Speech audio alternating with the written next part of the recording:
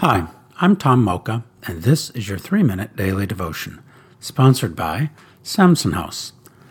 Our scripture today is Proverbs chapter 3, verses 9 through 10. Honor the Lord with your wealth, with the first fruits of all your crops.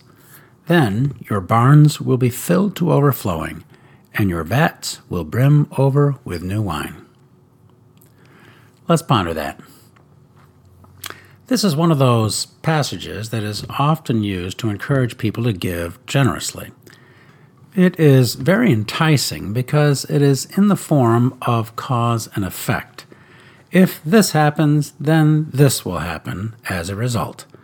In this case, if you honor the Lord with your wealth, then you will get more wealth. However, God is not a puppet whose strings we pull so we can get him to behave as we wish. Proverbs 3, 9 through 10 is not a business strategy or investment guarantee, and it is certainly not a get-rich-quick scheme. Although this looks like a cause and effect equation, it is not. It is a guiding principle. We can think of it as a rule of thumb with which to organize our lives.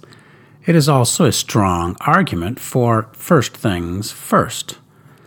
The first order of business for us is to use our worldly possessions to bring honor to God before we satisfy our own obligations and desires.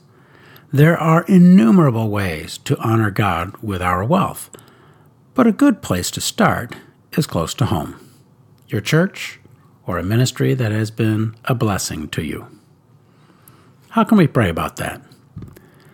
Let's ask the Lord to direct us to a ministry we can support with our first fruits.